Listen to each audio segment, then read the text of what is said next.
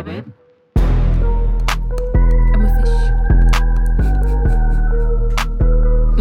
Did you get that on? Oh yeah, I did. Of course I did. Who is your favorite mom from like TV or film? That's a good question. Because there have been a lot of different depictions of moms. Moms contain multitudes. But I think I've got to go with Linda Belcher. Nice. Real dump truck of an ass on that one. Little babies.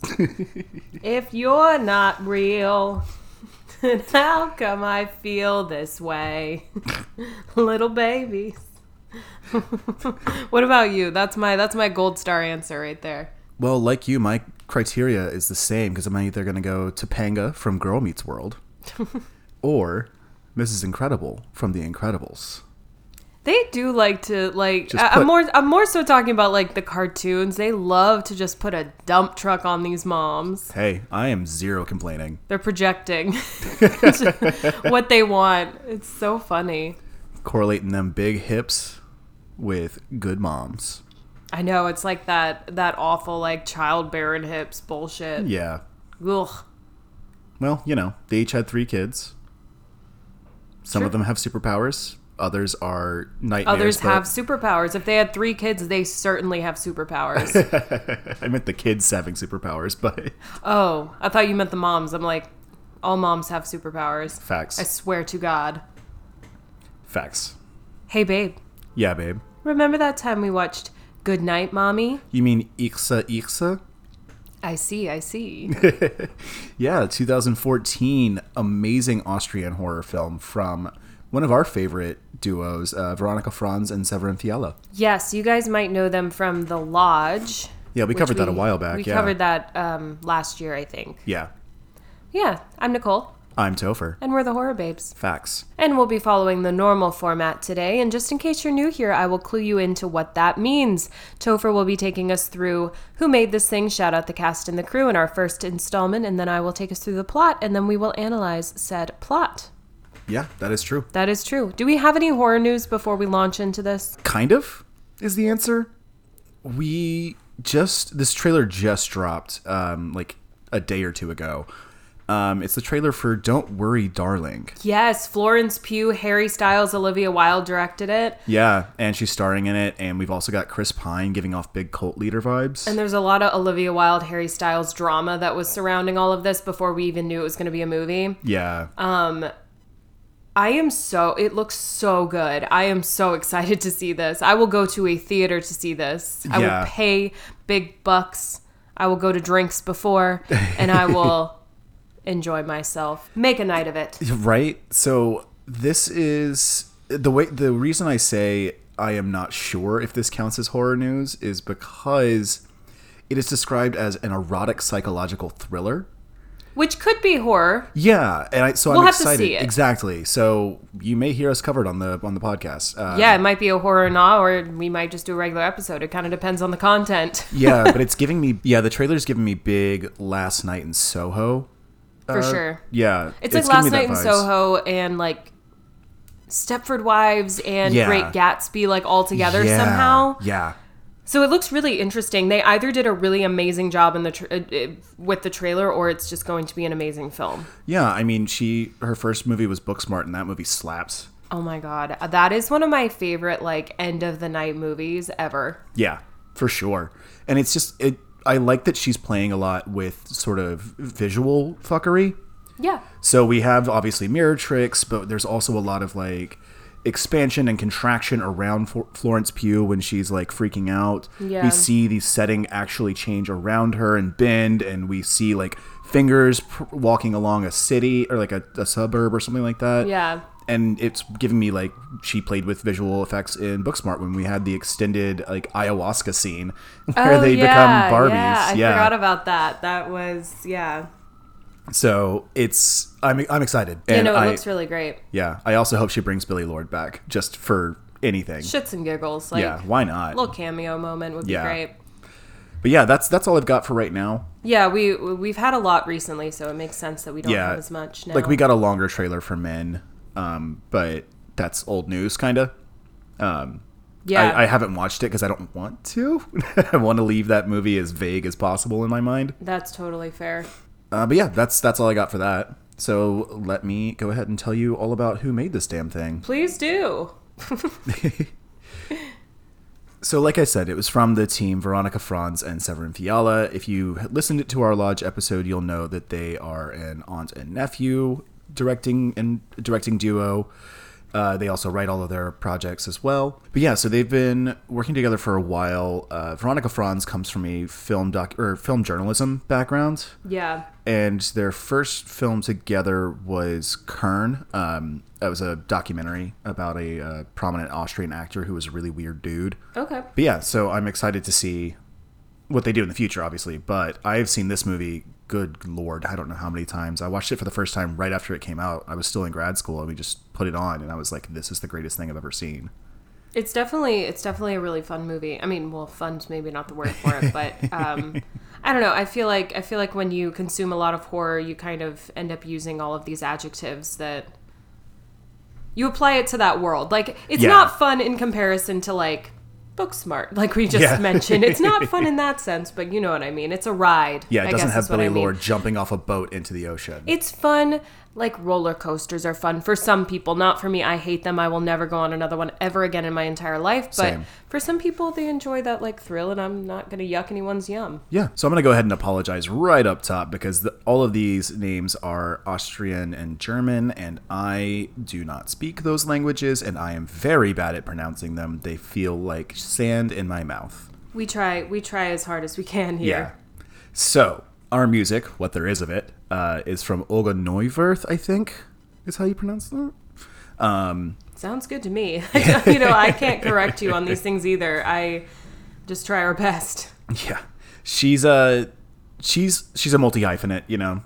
She is a writer, she is a composer, she does visual art. This is definitely her best known composition from film. Like, she also does operas and things like that. That's how she rose to prominence. Mm-hmm. I do find it funny that another movie that she composed was 5 years before this in 2009, Kill Daddy Goodnight.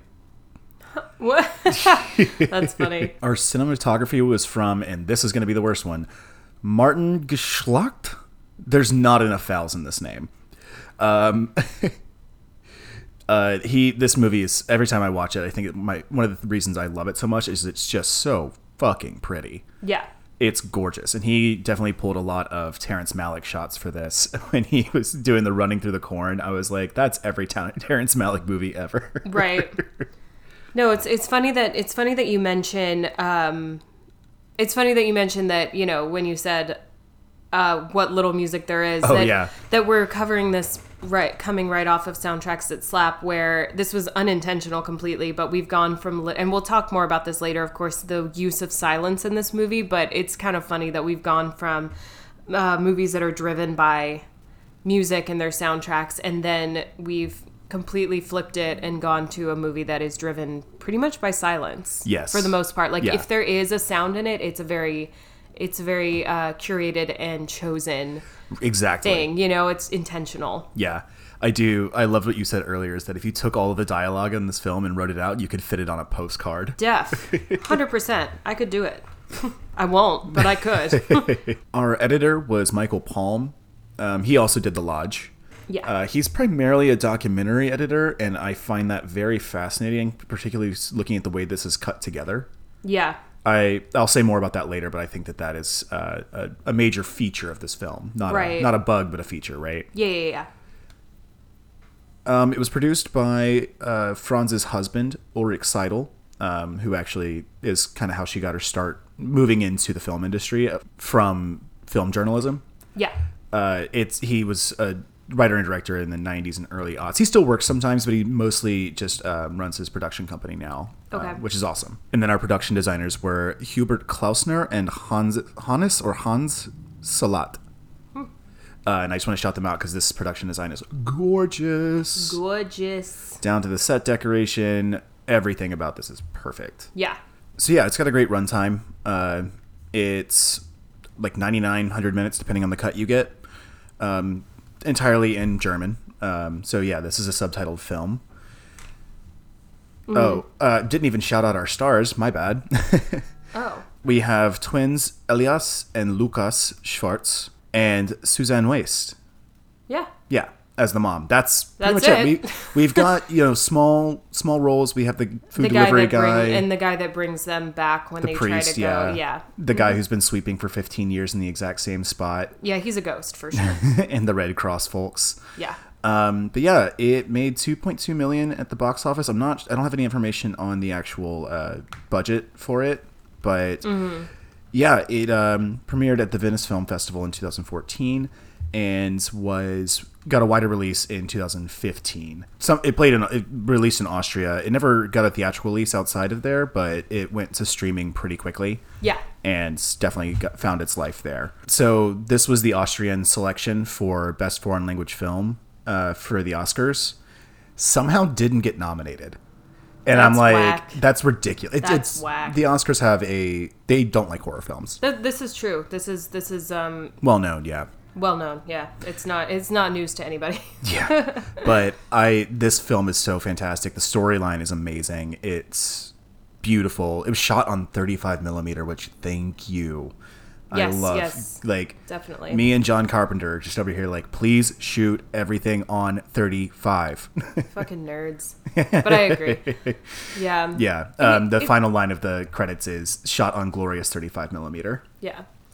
I think so. It's interesting because obviously this is up to everyone's opinion, but in a way, so you have your favorite horror film, right? Like one that you personally are like, this is the best. The Thing, yeah.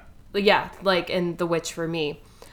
But I kind of feel like structurally and objectively, this might be an example of a perfect horror film. It's right up there. Yeah, we should talk about that later, but or dig into it more. But yeah, I think you're right, and I want to dig into that more. Yeah, structure-wise, and again, objectively, I think it might be one of the most perfect. I'm fully with you on that. But yeah, I've got some thoughts on that for later. Yeah. But yeah, cool. Before we jump into that, why don't you tell me what the hell happens in this? A lot. Yeah. Okay, so here we go. This is definitely one of those movies where it's a lot and nothing at the same time. Definitely. So after going through a lot of cosmetic facial surgery, we meet a woman.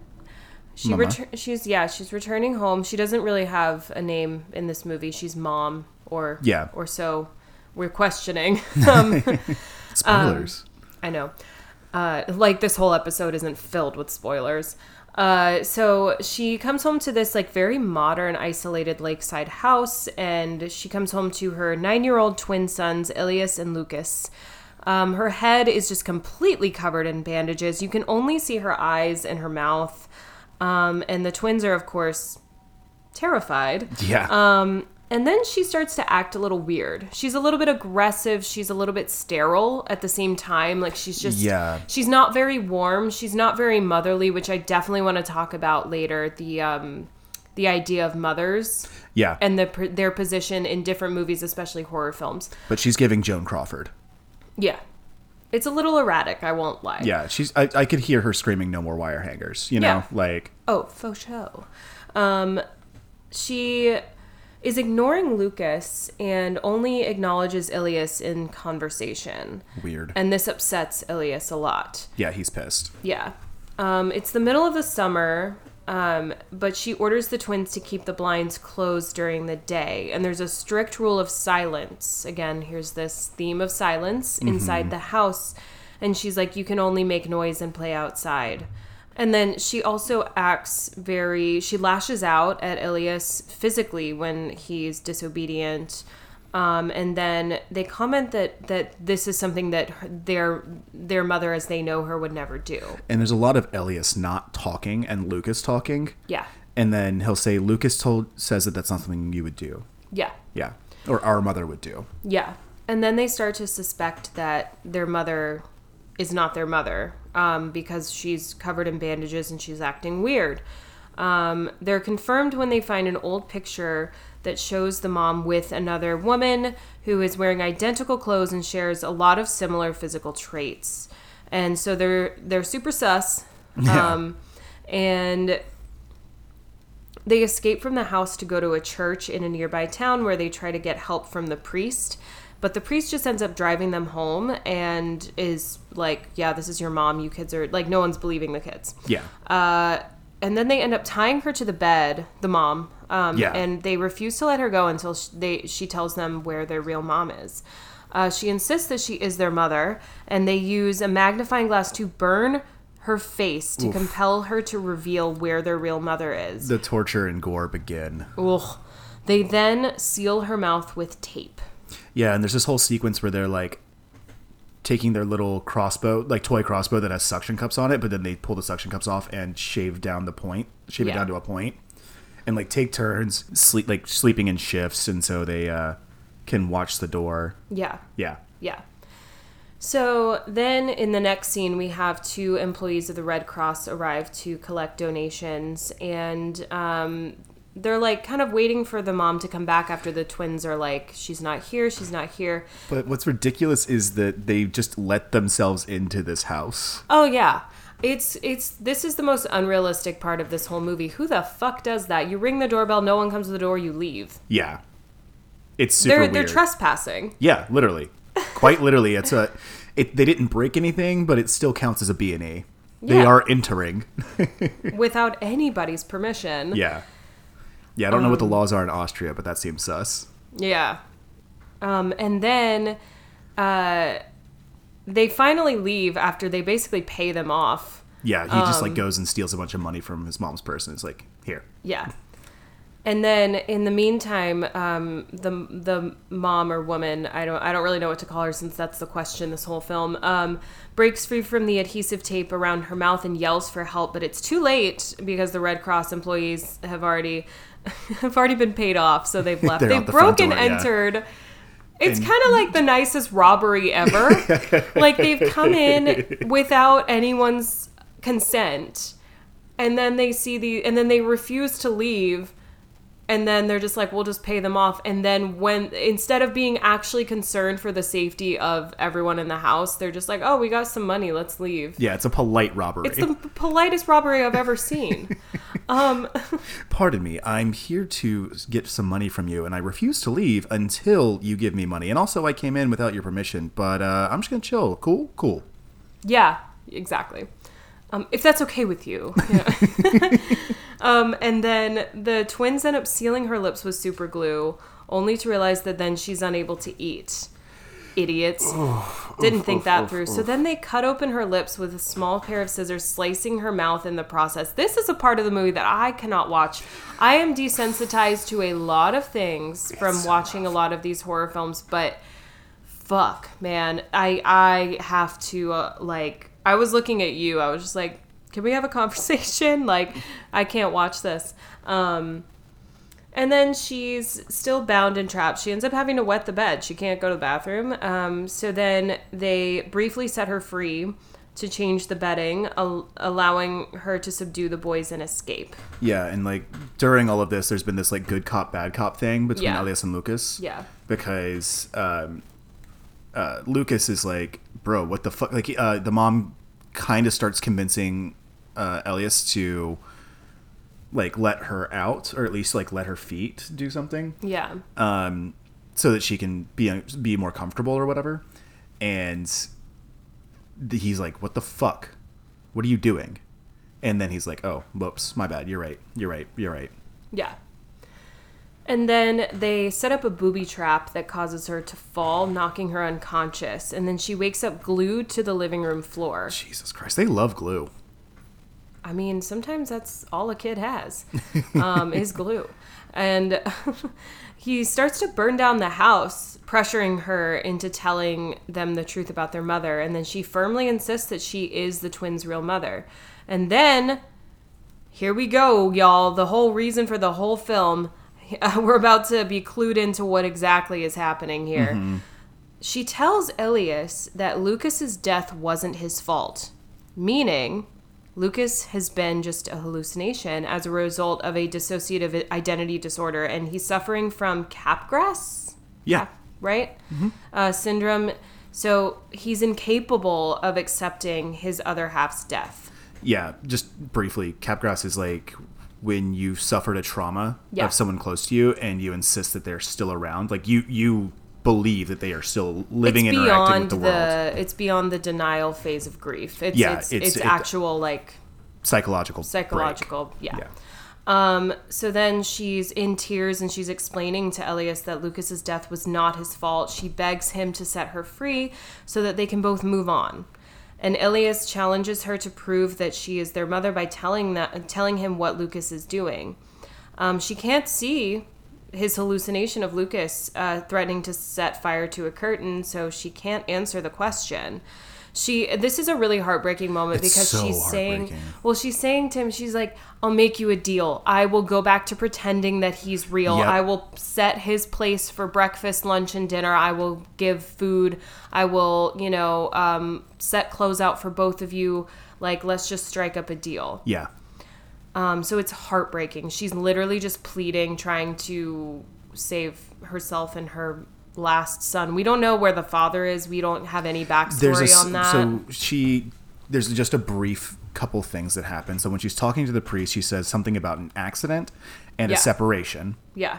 So the father's not in the picture. Right. And then we see her doing like a video for like a dating site. That's right, yeah. So she has brown contacts in, but she has the woman that they have tied to the bed has blue eyes. That's right. So it's that's another thing that is confusing the audience. Yeah. As to who is correct here, who's deceiving who. And then they're selling the house. Yeah. Yeah, the twins find that as well. So then Elias, believing that his real mother could see Lucas, he lights the curtain on fire while hallucinating that his brother helped set the fire. The woman subsequently burns to death while screaming in agony before firefighters arrive. And then as they attempt to put out the fire, the woman, now unharmed and wearing a yellow dress that was previously shown in a happy family photo, leaves the house and walks into the woods. The final shot of the film shows Elias and Lucas walking through the cornfield and emerging to be with their mother, the three of them smiling and embracing, singing Lucas's favorite song. Yep. And that's it. It's kind of, it's vague as to if Elias actually survives or the turnout of that, because obviously this last scene is kind of like the idea of what could have been if the accident had never happened. So right. Yeah, I think we're led to believe that Elias is alive and now his mom and Lucas are both dead. Right. Yeah. Or their spirits could be in the woods all together, reunited. Sure. I Yeah. don't know. It's either happy or it's devastating. I don't know. It's devastating no matter what. It's devastating no matter what. It might. I seriously doubt that is a happy spin on the end. So I think you're right. I think he is alive, and he just went out into the woods. Yeah. By himself, to just hallucinate and vibe. I guess. I don't know. But yeah, I love this movie. It's so goddamn good. It is captivating. It is gripping. It is heartbreaking. It is everything that you could want in this type of movie. A lot of people have compared it to like The Babadook, The Lodge, obviously, because it's from the same people. And there's so much to dig in here. It's hard to know where to begin. I guess we could talk about the idea of it being objectively kind of structurally the perfect horror film here. Yeah, let's start there. We'll start with the skeleton and then we'll dive deeper. Add some muscle to them bones. Tendons, ligaments. Nice. So yeah, I think the ABC of this, right? The act structure, pure 3-act structure. You have this amazing setup where it's like all of these no dialogue scenes and sort of setting the tone, which is confused terror. Yes. And then second act is the investigation and sowing the seeds of doubt. And third act is this chaotic nightmare. Yeah. And that is how you structure a horror film. That is... Yeah. Absolutely. You set the mystery, investigate the mystery, and then you solve the mystery, but you don't.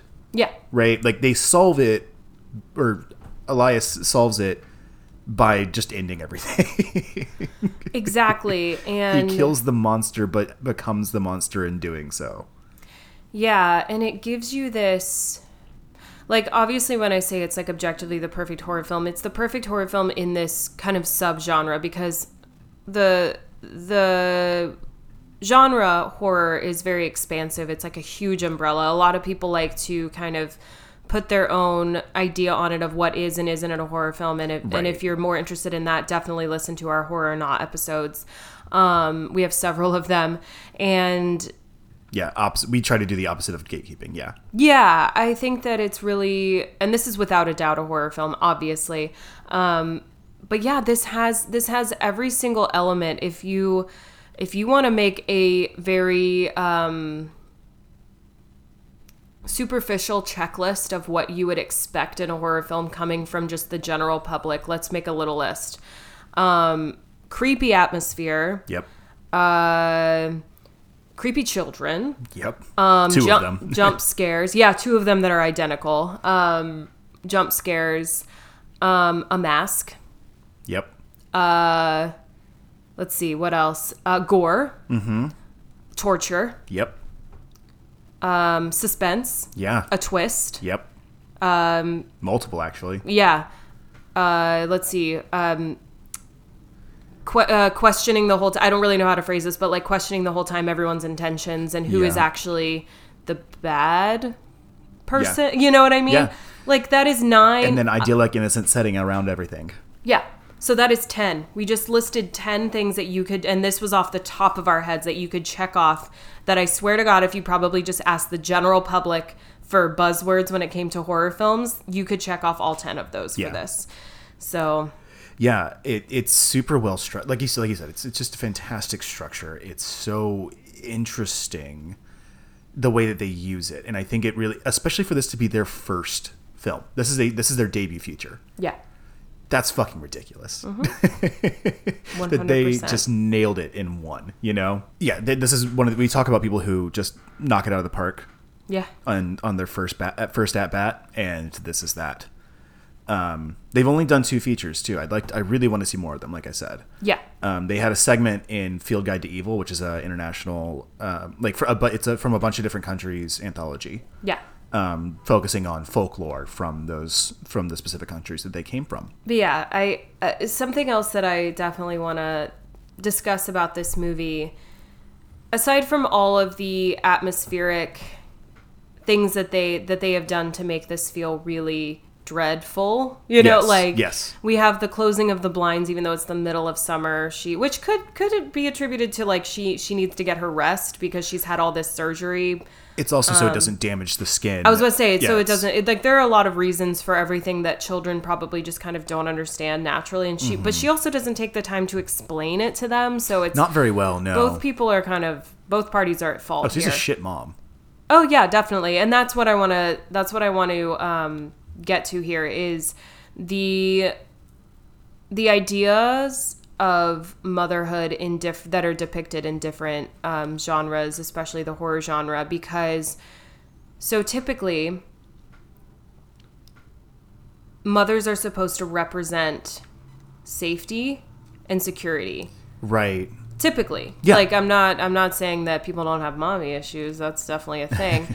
But more so that like I feel like in a very normative sense, that is how mothers are viewed. That's completely fair. Yes. Right? People look to them for security and comfort. Nurturing, like all of those things. Providing, yeah. Again, this is in a very traditional normative set, like, you know, heteronormative as well. That's kind of been the symbol of motherhood, yes. Especially in films.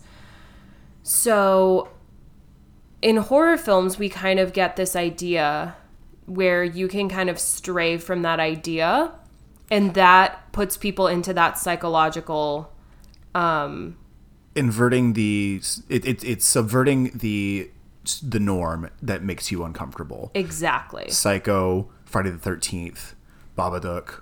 Yeah.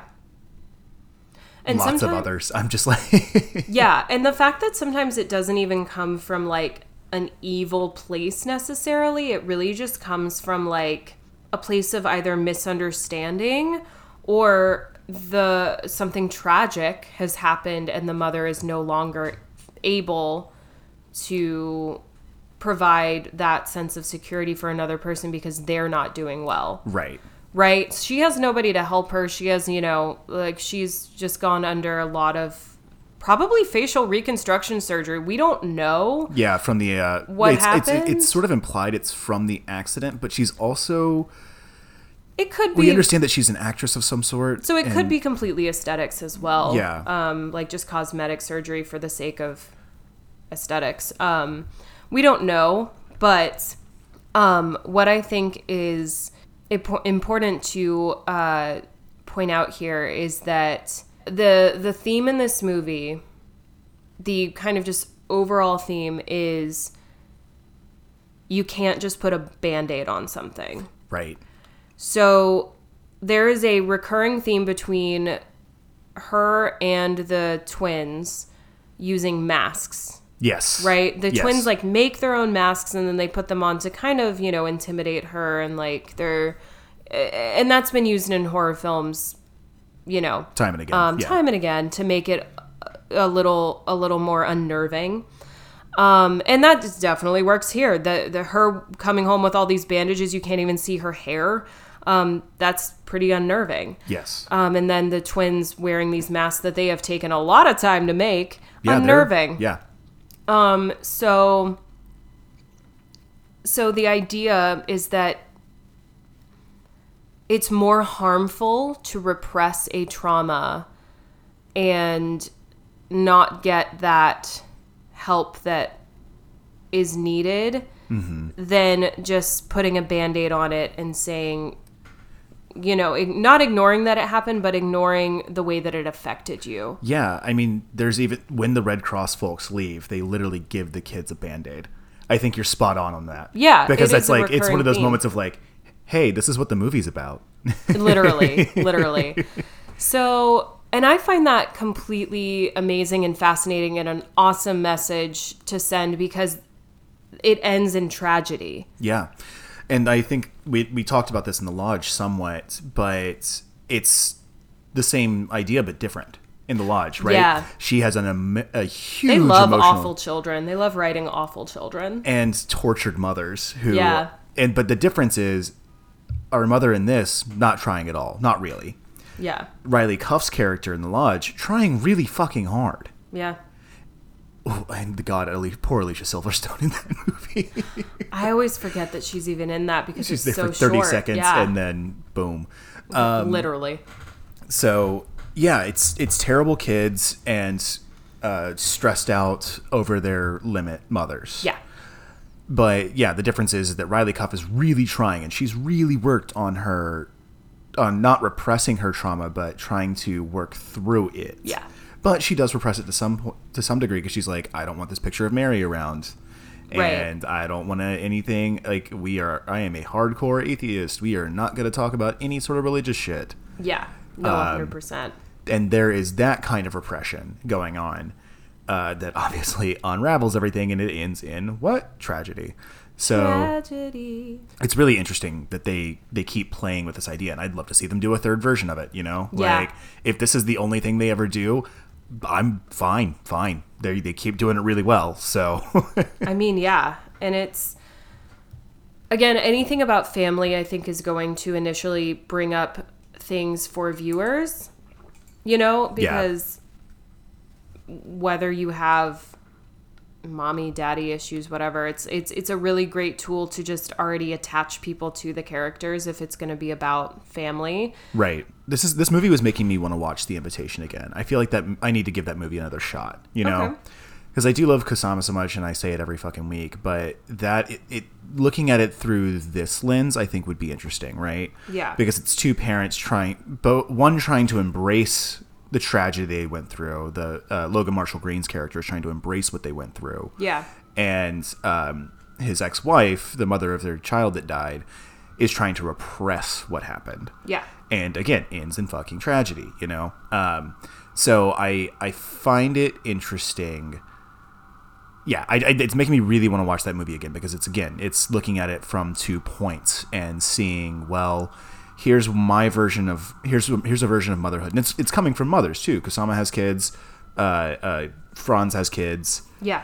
And so I think it's interesting to watch women who are mothers address motherhood in horror films. Yeah, I think the silence and the Band-Aid idea kind of come together. Oh, totally. In this, saying that... I just got really excited when you said that, sorry. Well, because... So, silence traditionally in horror films, whether it precedes a jump scare or a big reveal or something, or it fakes you out into something else, it's always kind of this signal of like encroaching doom or danger, right? Right. And so the fact that all of this movie is kind of shrouded in like uncomfortable silence and like mute characters just kind of builds that this entire time. And then just kind of like the silence means that they are not talking about what happened. It's a pregnant silence. Yes.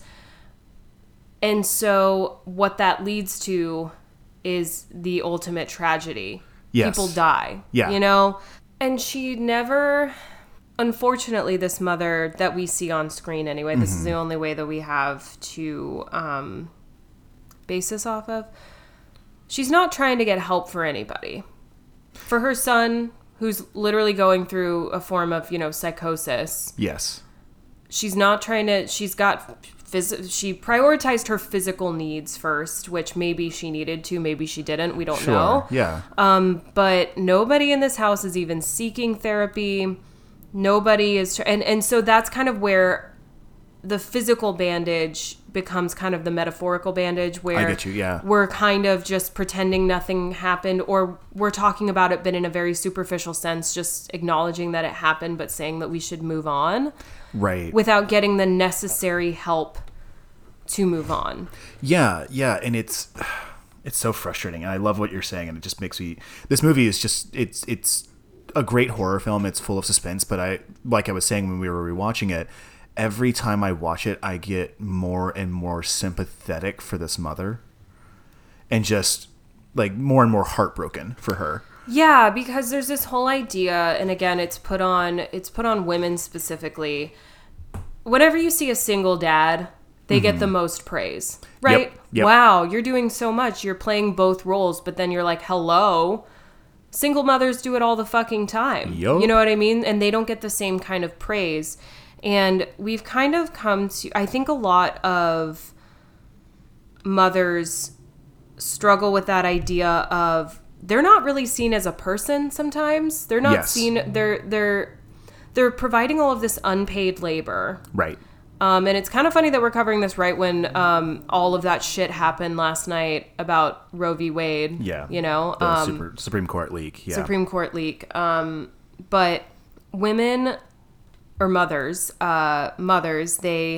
they're unpaid for all of this ridiculous amount of labor. And on top of that, if they have a job, they don't get paid maternity leave unless they are in a very privileged position. Right. So they're not seen as people most of the time. So when a mother is going through something and they're unable to care for their children, it's demonized. It is seen immediately as like this, wow, you can't provide for your children. So they're not seen as people, they're seen as providers. Yeah, a role player. A role player, essentially. So I feel so deeply for this mother, again, every time we watch it, because, yeah, she's cold. Yeah, she's not doing the right things. But for fuck's sake, she just lost a child. Yeah. And has a very, very physical representation of that in the other child. They are identical twins. Yeah. The only difference is that one is right-handed and one is left-handed. Right. Correct. So, I mean, yes, I feel for the children because they're too young to know any different. Yeah. Well, the child. The child, yes, of course. So, I don't know. This movie brings out a lot of sympathy from me for all of the characters. It's really difficult. Everybody's to wrong watch. and everybody's right. It's really rough. It's also I have caught this a couple times before, but it sort of gets shoved back in my mind. But it's heavily implied that she also lost a twin. Oh, from The the woman in the photo? photo is her identical twin, and that's why the kids, because it's a genetic thing, right? Like Oh, yeah, that's twins true. run That in is true. families, Yeah. and so outside of like IVF and stuff like that, but your standard garden variety twins run in families. So the fact that she just goes, a friend from a long time ago, Yeah. is so telling to me. And the way she delivers that line, I should praise the acting for everybody in this, by the way. Oh, yeah, we shouldn't gloss over that. It's Susan really Weiss phenomenal. is fantastic, and the kids are really good too. They're Yeah. really solid. They're great at being creepy. Yeah. That's for sure. And they killed the physical parts of it too. Yeah. Like the kids really nailed that physical stuff that really freaks you out. Yeah. Like when they're both sitting there eating sausages. Mm-hmm. Fucking terrifying. We also should not gloss over the fact that so the movie's trying to pit us against the mother the whole time, and that's how this is so brilliantly set up, right? So one of the tools is they use their family pet. So what we don't know as audience members is that this cat has been dead for a long time. And Right. it's been set up that the twin, or Elias, along with the hallucination of Lucas, finds the cat like in the basement in a corner, and they're looking for it for a long time. They're like, all of these things, and then they find it in like the basement. They're like, what's wrong with him? Mm-hmm. And they lay down with it, and they're like, they literally say, mother did it, or like, I bet mom, I know, like mom did it, or Lucas says that to Elias. So but we're led to believe, again, that's pitting us against the mother as a viewer. Like, how could she do that? It's either from neglect or abuse for the cat. And like, speaking of plant payoffs, by the way, this is one of my favorites in the movie. Like, in structural stuff, this is one of the greatest plant payoffs. Is that they're playing they're like 20, like, who am I? Like, you put the little thing on your forehead, and you have to guess like who you are. Like 20 questions basically, right? You have to guess who or what you are. So they put Mama on her head. Yeah. And they're playing all these questions. And one of the things is she loves animals. Yep. And the mom can't figure out who she's supposed to be, because obviously who would guess themselves, Yeah. Exactly. But it's this weird, it's the kind of test a child would come up with. Yeah. So that is what happens. And so that's the plant. And then the payoff is finding the dead cat. Yep. And they, earlier in the film, they sneak the cat in. They know she's not going to allow it in. Yeah. And so they find it. It's just a stray cat they find under a stone, like, mound or whatever. Yeah. And they bring it back and they hide it in the room. And then it's implied, but the cat's, like, clearly dying. Like, the cat looks like shit. Yeah. Anyhow, so it's such a good plant payoff. And then they put it in the fucking, they suspend it in water as a reference to I can't remember the artist's name, but you know what I'm talking about, the giant shark suspended in formaldehyde. Yes. That has a really cool title. That's a reference to that. And they just suspend it in water, and then she starts dumping all of their pet cockroaches into the tank. It's crazy. Yeah. Yeah, these kids have some really weird habits, like collecting colossal-sized cockroaches. Like Madagascar hissing roaches. It's interesting. These kids are weird. These kids are weird. But you know what? They're cute. I love weird kids. Trust me. I was a weird kid. I was the weird. My sister and I, one of our favorite things to talk about is just reminiscing on like the shit that we found funny, the shit that we enjoyed, and we just look at each other like, were we okay? Like, we're so weird. Yeah, me and my brother and all my cousins were. I enjoy it, though. Odd. I love how weird kids are. Yes. I'm like, fun. Give it to me. Yeah. It's amazing. It's the best. Yeah, but it does seem like the mom was supportive of their weird habits beforehand. Mm-hmm. And now she's finding them vexing. And I think that's interesting. It's just a lot of stuff of like, and it's definitely her dealing with grief, and it's definitely Elias talking about Lucas and I all the time. Like when he tries to hand her 2 conch shells. Yeah. One from him, one from Lucas, and she only takes the one from him. Yeah. It's just really cool shit. Yeah, we like, oh man, there is a lot in this movie to talk about. I I think it's so great. The fact that when you first watch it, honestly, you notice that something's off, but you don't.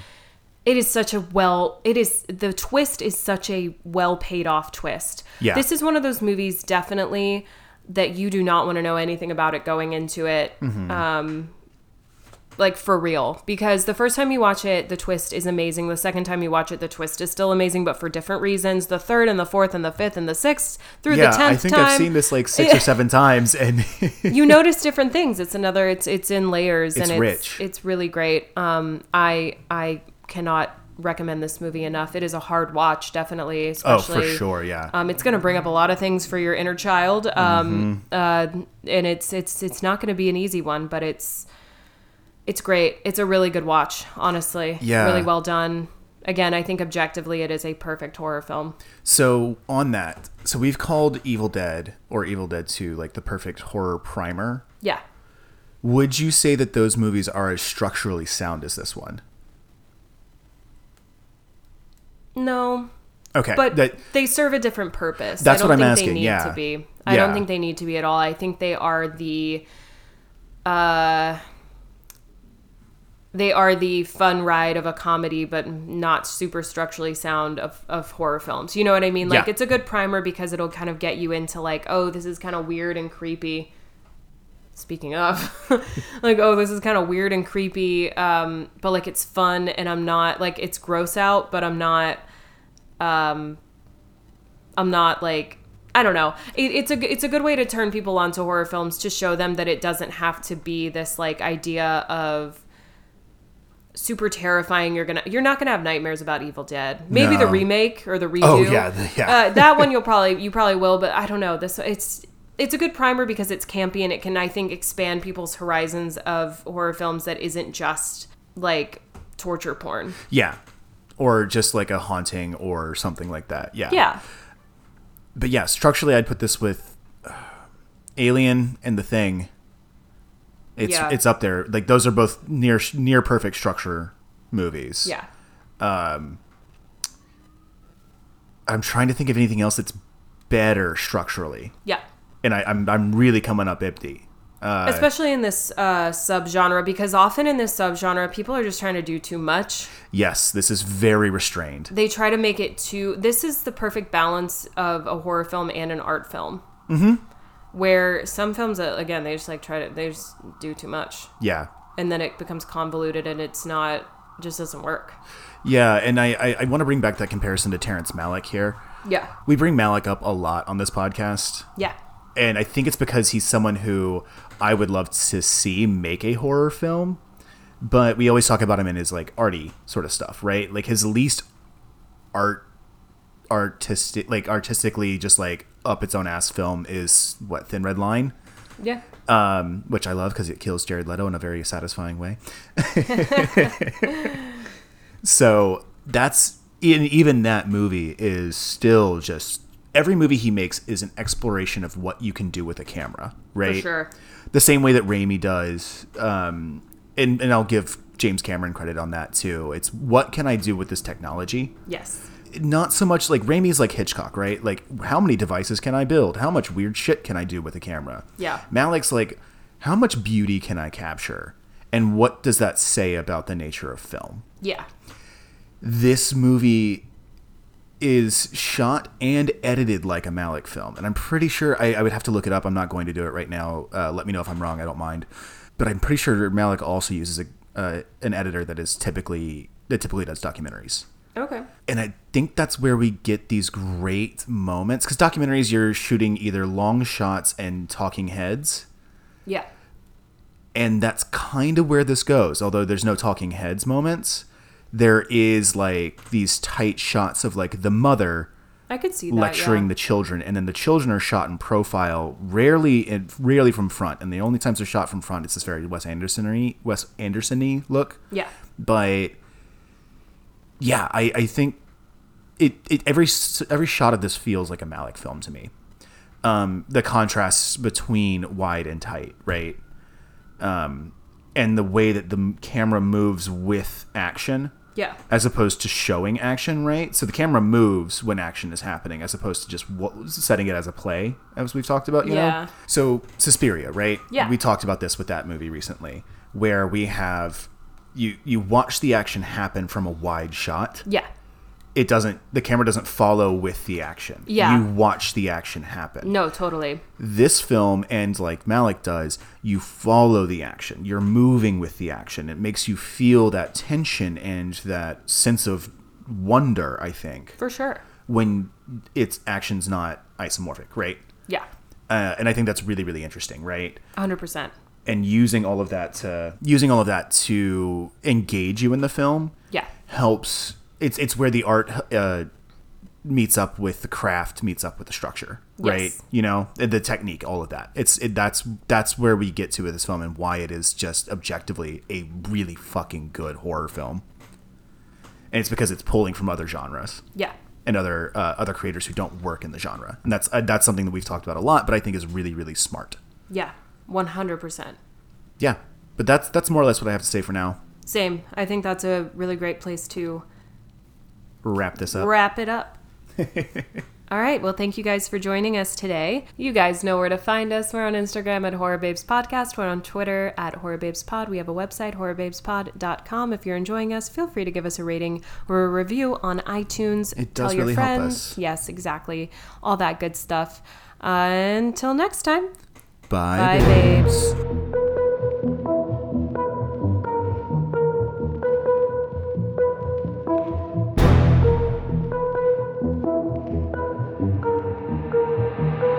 Hey babe.